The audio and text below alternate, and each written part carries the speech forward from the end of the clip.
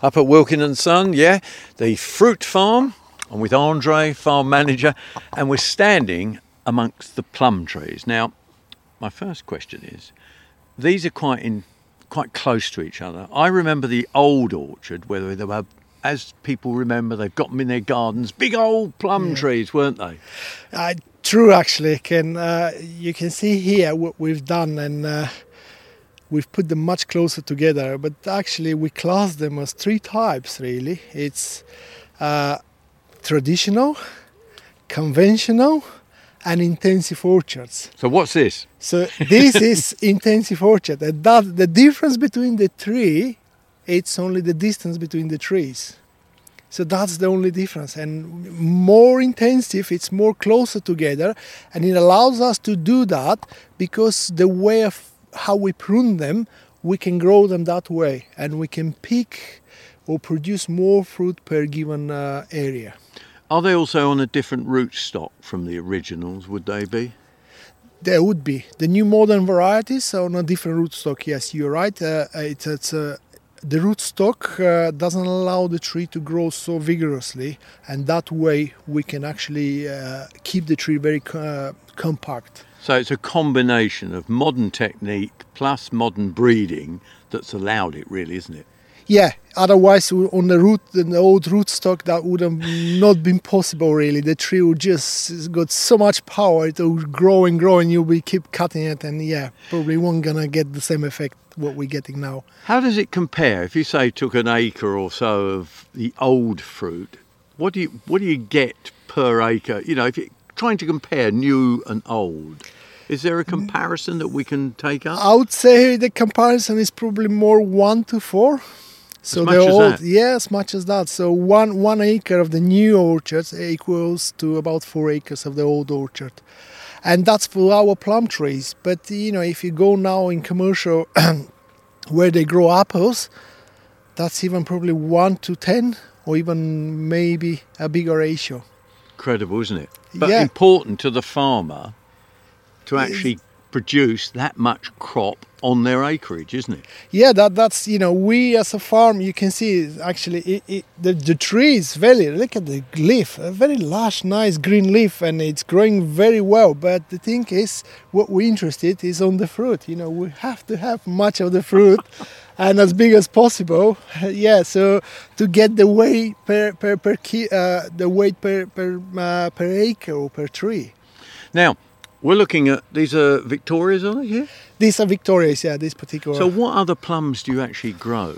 We grow 3 varieties on the estate, or 3 different types. It's Green Gages, Victoria and Damsons. And of course, from those varieties, like Green Gages, we grow different varieties there as well. Green Gage, like Denniston Gage, Golden Gage and Cambridge Gage, those 3.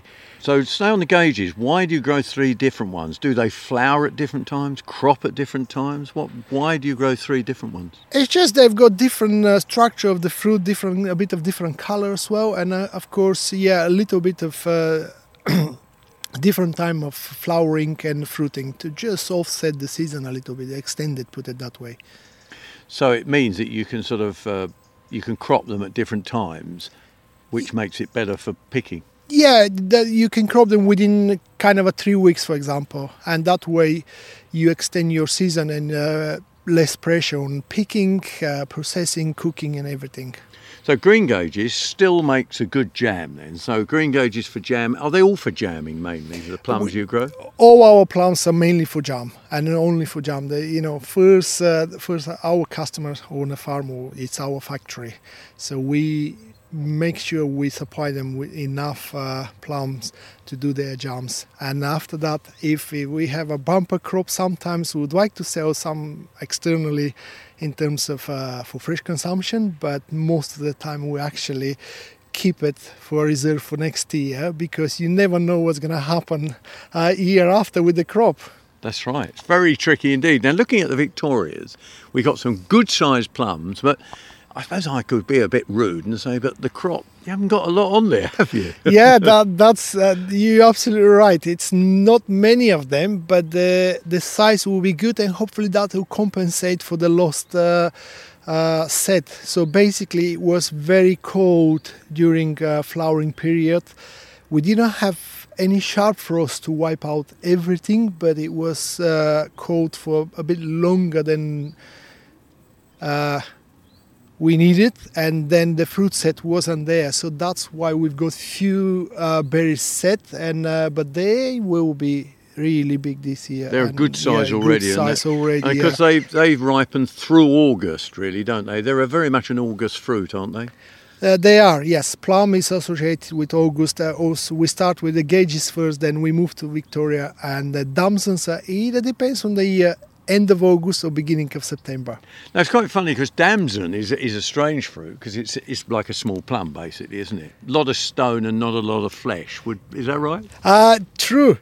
And when you take the stone off, and it's not much left there really, and also very difficult for picking too.